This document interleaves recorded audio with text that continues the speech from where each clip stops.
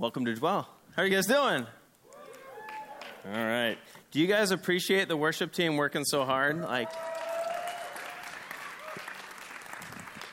don't know if you know music. I really don't know much about music at all, but I know that typically they have ears in, and there's like a click track that kind of keeps everybody in, and there's a track behind them that's kind of like helping them know where to come in. And the last two times, they're challenging their music ability by not doing any click track and not doing any track behind them. And so like everything that you just heard is them being in sync together. So I know it's really difficult, and I know like musically they're doing a great job. So can we just like thank them for all their hard work? And I just love seeing so much like youth on stage. I love that youth are leading youth in worship of our God. It's one of my favorite things on Wednesday night. If I met some of you guys for the first time tonight, I know we have some new people in the room, so I'm really thankful that you're here. Welcome to Dwell. We meet every Wednesday night, and we can like clap. Like, we want you to know you belong. We're glad you're here wherever you're at in kind of your spiritual journey and faith journey. We're excited to be a part of your life and to hopefully help you grow in three things, really. In our relationships with one another, we call that linking up. In our learning to know God, not just about God, but learning to actually know God, your creator, in a personal relationship. And we find that through the Bible. And the last thing is learning how to live a life of love. If you really want to know what Jesus' teaching was all about, he summed it up in this: love God with your heart, soul, mind, and strength. Like, fall in love with your creator and be loved by him. And then share that love with your neighbor in the same way that you would love yourself. If you're hungry, you feed yourself. If your neighbor is hungry, you feed your neighbor. In its simplest form, love God and love neighbor. That's what we're all about. So that's what we're going to do tonight. We get into the Bible every Wednesday night. And right now we're in a series called God Is. Now, I don't know if you guys, when like Kanye West kind of went through his conversion experience and came out with this first album was Jesus is King. One of the tracks was called God Is. And that is kind of like where we're going. In the midst of a troubling time in our culture, in the midst of maybe a troubling time in your family, or maybe a troubling time in our church, we can rest on the truths that this Bible says about who our God is, and when we look to him, peace, even in the midst of a storm. And so we're going to continue in that. I just want to say this: what we do here on a Wednesday is kind of weird. Now, you're like, some of you might be like, what are you talking about? Like, you're a pastor, this is church. But I just think of the regular routine of a regular American teenager, and they're coming together to talk about their creator, to explore faith, to wrestle through life's biggest questions, like who made this place? Who have I been created to be? What's wrong with the world? What will fix the world? I mean, this is just not a normal thing that American teenagers do, is to gather like this. And some of you, maybe your parents are making you do this, and I understand that. I think that's probably the case for some of you, and some of you really enjoy it. Regardless of that, when you come and you commit yourself to just a regular routine of learning and relationship, here's the deal. When you do go through a storm, which, guess what? Every human being is going to go through it. You have truth that is like baked into you from opening up this Bible and from learning and for committing to coming. And the second thing is this: you got people. You know what I'm saying? Like, when you're going through hard stuff, you need people. When I'm going through hard stuff, I'll tell you the first person I'm calling is Eric McBurney. I'm like, I need to talk. How do I end up with a relationship with Eric McBurney? Is through showing up here, linking up, learning, and loving. So I just want to continue to encourage you guys to show up and continue to love one another and learn from the scriptures. Okay. Last week we said God is good. Therefore, in a storm, if you look to God, if you looked at the person of Jesus and to his promises, you can have peace. And I kind of like said that versus what we typically do is we look to the problem and we try and fix it. And sometimes there's just like unfixable problems. They're God-sized problems that when we ourselves, not as gods, but as human beings look to them, we become really anxious. And all of a sudden, we start to believe different things about God. And we saw in the Bible last week this story where the disciples that knew God loved them, all of a sudden, because of their emotion, because of their fear, because they were staring at their problem, said, "Don't you even care about us?" Like, if there's anything about Jesus that you learn in the scriptures, is that he cares more than anybody. And yet, in trouble, boom, immediately, you don't care for me. And I can tell you as a person, and probably a lot of the adults in this room shaking their head, is emotions can hijack your theology. And the things that you know all of a sudden get flipped on their head in a moment because you're scared. And we need to be grounded in the person of Jesus, that he cares for you even in the midst of a storm, and you can have peace. Okay. The storm continues. Tough things are still happening in the world. Tough things are still happening in your life. And tough things are still happening in this church from people that we love. And so I got a lot of emails from parents like, "Hey, how are you going to address this? Can you encourage my kids? How do I talk about this?" And you guys know I love like props and I like diagrams and I want to like lay out this lesson. And then when I sit down on the stool, it's kind of like, all right, we're having kind of a dad talk. And I'm just like, oh my gosh, this is another dad talk. Like, there's a lot of stuff that we need to talk about, and this is one. And the culture is going to tell you that what you need is not to be bogged down with all these problems, but you need to just go out and have fun. Just like, forget the problems, just go out and have fun and be free and whatever. And you know what? Like, that's why there is so much of a need for counseling. Because the culture is letting you down. We don't need to just go out and pretend that bad stuff is not happening. We need to process this stuff with God and with his truth and with his people. Not pretend like hard stuff is not happening. Do you know what I'm saying? Like, this is what the people of God do. We run to God and we wrestle with it because we love one another, and we wrestle with the truth. And that's what we're going to do this morning. So it's not going to feel exactly like a sermon. And for those of you that are here for the first time, you're like, what in the world have we got ourselves into? It's our first time. So here's the situation. I'm going to try and say it as clear as possible.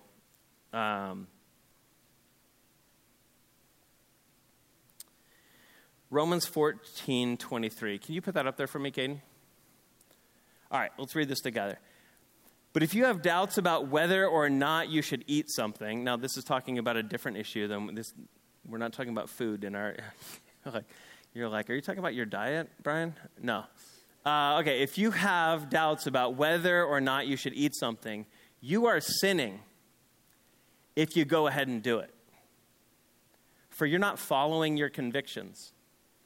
If you do anything you believe is not right, you are sinning, okay? There is a lot of decisions that are going to come in your life where you're like, the Bible doesn't speak to it, like directly. So I've got to make a decision about what I'm supposed to do to honor God, and I don't have the exact verse to point me in that way. At that point, here's what you need to do. You need to pray. You need to process it with people, like Christians. And then you need to follow what the Spirit of God is giving you as a conviction to do. Do you know what I'm saying? Like we talk about, okay, I'm at a party in high school. And all of a sudden, it just kind of hits me like, you know what? I probably shouldn't be here. And you stay. Sin. You're at that party, you feel the conviction, and you go, you know what? I think I need to get out of here. You get up and you get out. You get out of that bad situation. You have to follow your convictions. Now, here's what I'm going to tell you. There are men in this church who are doing that. They're doing that. There's no villain. This is not about sin. Godly men are trying to decide the best way forward for our church. And one says, I think we need to do that as outside of Redemption Church. It's my conviction, it's Tim Mon's conviction that the best way for you to grow and for this church to flourish is if we would go outside of Redemption and we can just kind of control what we control here at Redemption Gilbert. And it's because of concerns that Tim has about Redemption Church and the future of Redemption Church, okay? So what do you do when you have concerns like that? Well, thankfully, this church is built where there are decision makers. They're called elders. And we put these elders in place so that they can hear people's concerns. You can bring your concerns to an elder and say, like, I feel like we're doing this wrong. Probably most of those things, staff would come to me and say, like, hey, I feel like we're teaching something wrong about this. And I take that and I go to the elders. And the elders open up the scriptures. They pray about it. They fast. They talk to people. They study. They read articles. And then they come back and they go, you know what, the position of the church is this. I think we're going to go forward with this. We have people in place. And Tim did the right thing. He felt the conviction. He had the concern. And he took it to these godly men. Now, as they opened up the scriptures and they had conversations and they really, for weeks and weeks and weeks, poured over this, they had the same concern. What's the problem? You're like, huh? They had the same concerns, except their conviction was, remember the conviction? Their conviction was the way forward for you guys is going to be better if we're attached to Redemption Church than we're not. That was their conviction. The elders, even though they shared in some of the concerns. And so we have this like, okay, what do we do? Our lead pastor has a conviction, and he's following it. And I appreciate Tim for that. And the elders have looked at it, and they've studied the scriptures, and they've asked the questions, and they're following that too. That's what's happening in our church right now.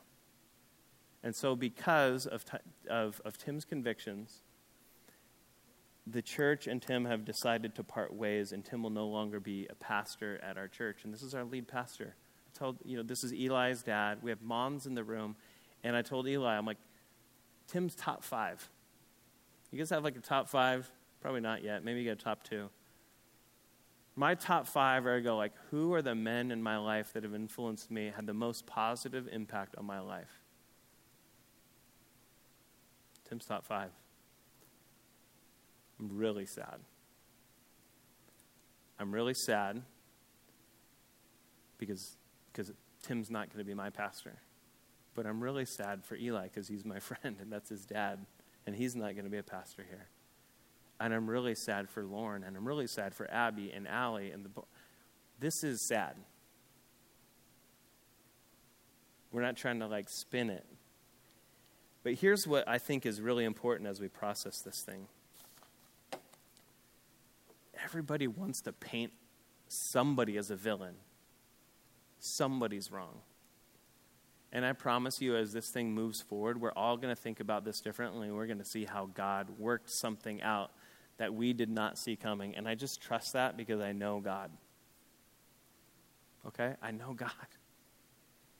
And guess what? I've been through stuff like this before. Okay, one of the things we said in this ministry is we are going to learn how to love. Okay? I'm going to give you 2 verses. Caden, throw up Romans the 12:15. Be happy with those who are happy and weep with those who weep. Imagine somebody is sad, all right? Jace is sad. Something horrible has gone on in his life. And I'm like, you know what? My life's kind of good. I'm not really worried about it. I don't want to be bogged down with whatever Jace has got going on. And I'm just like, dude, go cry over there because you're kind of a buzzkill. Is that love? No. Like Jesus' love sees people that are hurting and he weeps with those who are weak. We see it all throughout the Gospels. Jesus sees people that are hurting. He has compassion. It means like his guts move towards them and then he goes and he loves them. And so the church, what do we do when people are sad? We're sad with those who are sad. That's okay. Doesn't mean like we got to just pretend like everything is okay. We can be sad with those who are sad.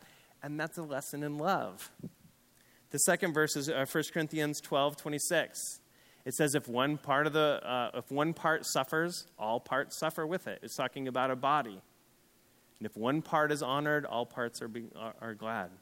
So if we're a body, we're a family, and one part of our family is hurting, we hurt with that family. That's what it means to be God's family. So we weep with those who weep. We hurt with those who are hurting. And so that is our first thing that I want to tell us. In the midst of a storm, in the midst of disagreement, in the midst of sadness, number 1, we look to not the problem, but we look to the person of Jesus. We look to his promises. and we can have peace in the midst of difficulty. The second thing is we weep with those who weep, and there's not a villain in this story. Everyone is trying to be godly. There's no accusation of sin that's being made. Nobody went to the elders and said, Tim is in sin, or Tyler or redemption is in sin. That's not what this is about. This is about godly men following their convictions. And some people might say, well, look at them, like they can't even figure things out. They're just like the rest of the world. There's so much division in the world, and now it's made its way into the church. Maybe you could say that. Here's what I would say. In the world, in the culture right now, when you disagree, what happens? War, right? Like all-out war in social media against each other. Like we hate each other, we demonize each other, like we slander each other. That's what the culture does when they disagree. And now within the church, when you see godly men disagree and still love one another, you go, that's not just like the culture. That's not just like the culture. The culture cannot do that. The gospel can do that. The church can do that. And we get to be a part of that. We shine as light into darkness when we love people that we disagree with because we're family. This is family, and family are going to have disagreements. Do you know what I'm talking about?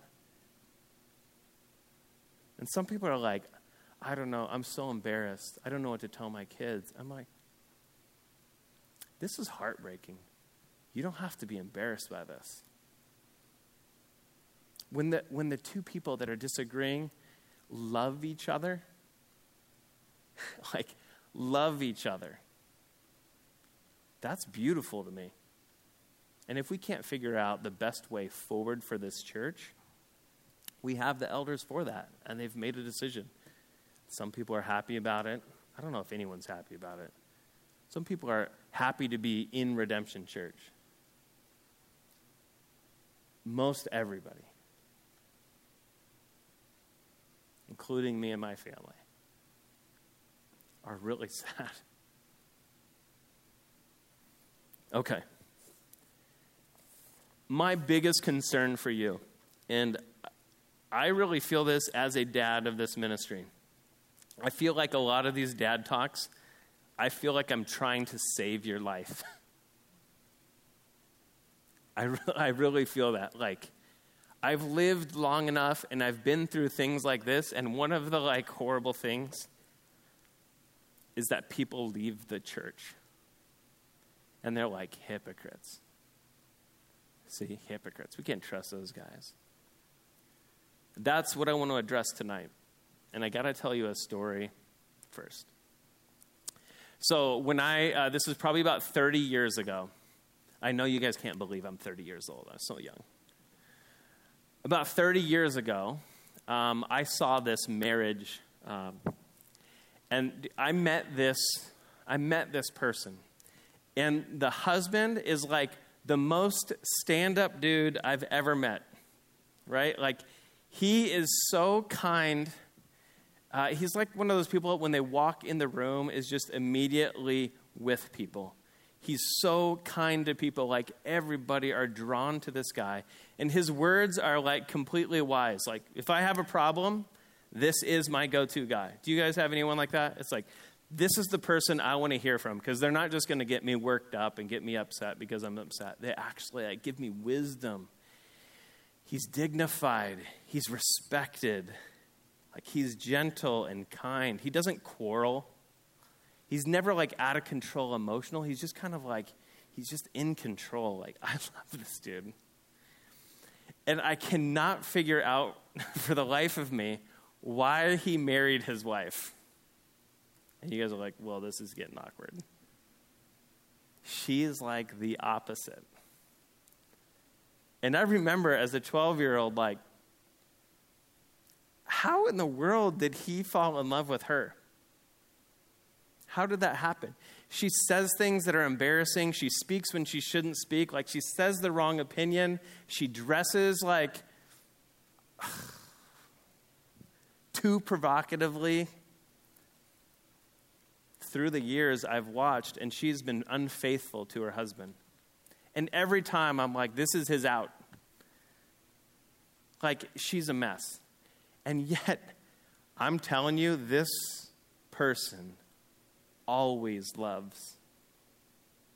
And he gets grieved by the way she acts sometimes and the trouble she gets into. But he always loves her, and he's so patient with her. And he's always doing right by her. Now, this is 30 years, and I've gotten to see through those years, his love has really changed her. Like, it would have been easy for him to give up on her. And yet he continued to love, and she's less inappropriate. She's a little more dignified sometimes. And you see her, and she is beautiful and different. I don't know if you know that story, but do you guys want to know the names? Because you know them. And you're like, Joseph's like, tell me the names. Who is it? This is the story of the Old Testament. God said he took a bride, and he took a bride in Israel. And you guys are like, oh, this is not a real story. This is a true story. God took a bride in Israel. And his relationship with these people, he said, is a covenant marriage. It's like he said, I'm taking all my love and all my devotion and all of my energy, and I am just taking it, and I'm now wedding myself to these people. And the whole Old Testament is them being unfaithful. Them loving other gods, like cheating on him. And he even says, you are cheating on me. You're committing adultery. And this is grieving my heart greatly. And there are times where God is really sad and upset. And then in the next chapter, he loves them and he restores them and he continues to commit himself to them. Show Hosea 2:16. If you guys haven't read Hosea, it's one of the prophets in the Old Testament, and it's really interesting because God tells Hosea to marry an unfaithful woman, like an undignified woman, and says basically she's going to cheat on you and she's going to break your heart. Oh, great. Thank you, Lord. I'm glad he has not given me that command.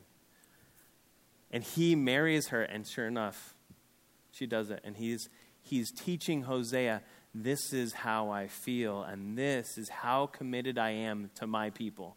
I will continue to love them. It says, when that day comes, says the Lord, you will call me my husband. Now he's talking to Israel instead of my master. O Israel, I will wipe the many names of the other gods from your lips, and you will never mention them again, all your lovers. On that day, I will make a covenant, a marriage promise, a commitment with all the wild animals and the birds of the sky and the animals that scurry along on the ground, so they will not harm you. I will remove all weapons of war from the land. Is that it? All swords and bows, so that you can live unafraid, in peace and safety. God has married himself to a bride, and it's a people, Israel. And he's promised, I will. Remember, we look to the promises of God for peace. I will do this. I will stay faithful. Now, when John the Baptist shows up in the New Testament, they're like, are you the king? Are you the Messiah? Are you the one that we've been waiting for? Are you the husband of Israel? And he goes, no.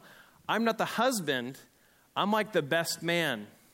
Like, I'm standing up here, and here comes the bride and the groom, and I get to watch this thing to come together. And he's saying Jesus is the groom. He's the husband, and now he's come to earth to take his bride. Look at John 3:29.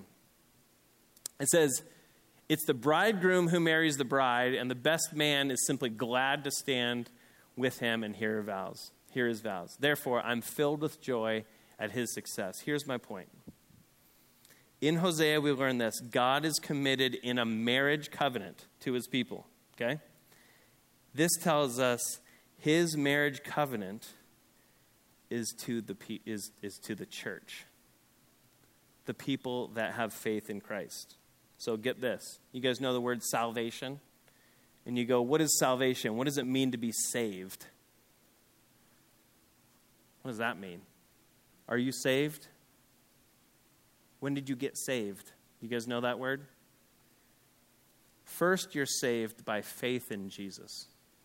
Like when you trust in Christ, He is the King, He's the Son of God, He rose from the dead, and I turn to Him in repentance from my old life, and I turn to Him in faith, I believe in Him. You're saved. Okay? You don't have to clean yourself up. He's not like, you know what? Kind of an ugly wife. Like maybe a haircut, maybe a makeover, do something with that skin, and maybe lose I don't know, like you work out a little bit. I don't know. Like God does not look at us and be like, clean yourself up. We turn to Him, saved. Second thing is, we're saved from our sin. The thing that is making us ugly inside, the thing that controls us, that makes us rebel against Him. We're saved from that. We're no longer under the power of sin, but we're also not going to be punished for our sin. We're forgiven. And the third thing is, you're saved into a people. Like when we do this baptism lesson, at the end of the lesson, at the end of the baptism, you end up initiated into a family. You're into a people. Now, the word is ecclesia. Has anyone heard that word before? Ecclesia. And the word means the king's gathering of the king's people.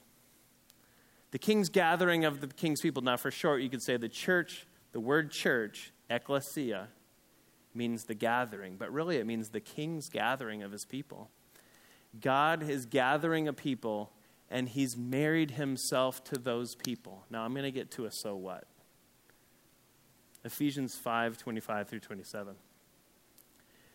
He tells us as husbands, and ladies, you want a husband? Like you want a Ephesians 5:25 husband. Guys, be an Ephesians 5:25 husband. Husbands, this means love your wives just as Christ has loved the church. Christ has loved His bride. Who is His bride? The church. He's committed Himself to her, and He's loved her. And He gave His life for her to make her, what does it say?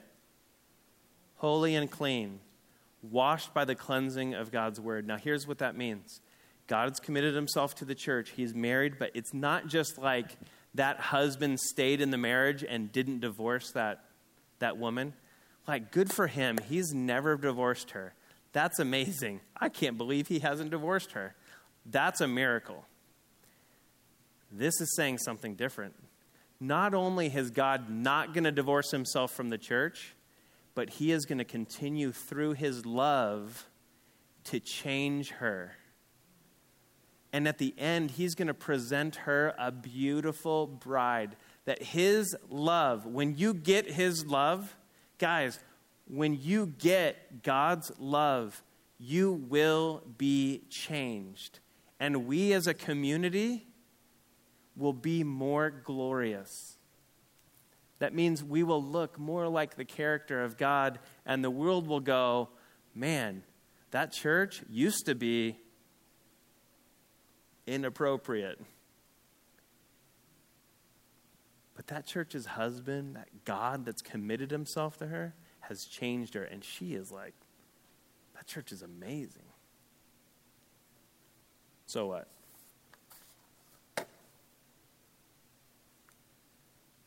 Here's so what. People don't understand this story, and they go, you know what? The church is messy. People aren't getting along. There's some people gossiping over there. That's hideous. What an ugly bride. And they give up. And they get outside of the church. And guess what? God is committed to who?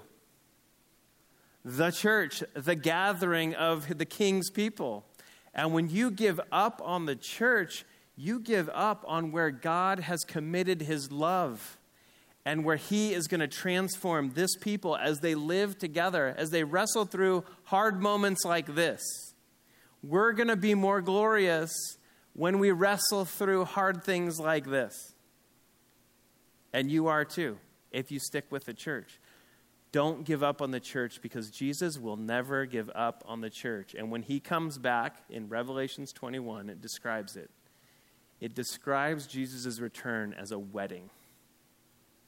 And this glorious thing is coming towards Jesus. Do you know what it is? The church. And they're dressed in these like beautiful white robes. And it says their robes are like the good works that shine into the world. They love one another. I'm trying to save your life, because this is always going to be messy, folks. This is always going to be messy. There's always going to be disappointment in the church. Don't give up on her, because God will never give up on his church. That doesn't mean you have to stay in these walls.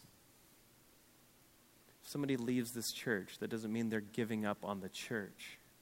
I'm saying leave here. If you have to leave here to grow better, I want you to grow to know God better. As long as you're here, I promise I will pastor you, and I will love you, and I will try and teach you as best as I can to love one another, to love God, and to know how much he loves you. But if you go somewhere else, don't give up on the church. Got it?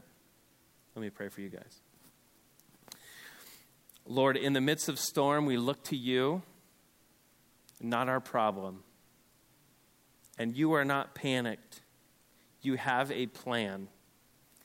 And we look to your promise that you will never leave us or forsake us, and that you, through your love for us, will change us. And I pray for these students, Lord, like hold them in the church, not this church. This is just one church. I'm talking about the gathering of the King's people. May these kids, Lord, every single one of them, always find their way into a gathering of your people. That, Lord, in that final day when the wedding happens, that we will be there dressed in robes that shine as bright as the good works that we've done in this world. And that these kids would know how much you love them, even when we make mistakes. Even when we're inappropriate, you have committed yourself to us. That's amazing love. And we're just thankful for that. Lord, protect us, protect this church from devouring one another, from slander, from gossip, from making villains, for hating each other. Protect us in love. Protect us in love. Lord, protect us in love. We pray in Christ's name. Amen. All right, guys, go to your groups. We'll see you next week as we continue with God Is. When you put me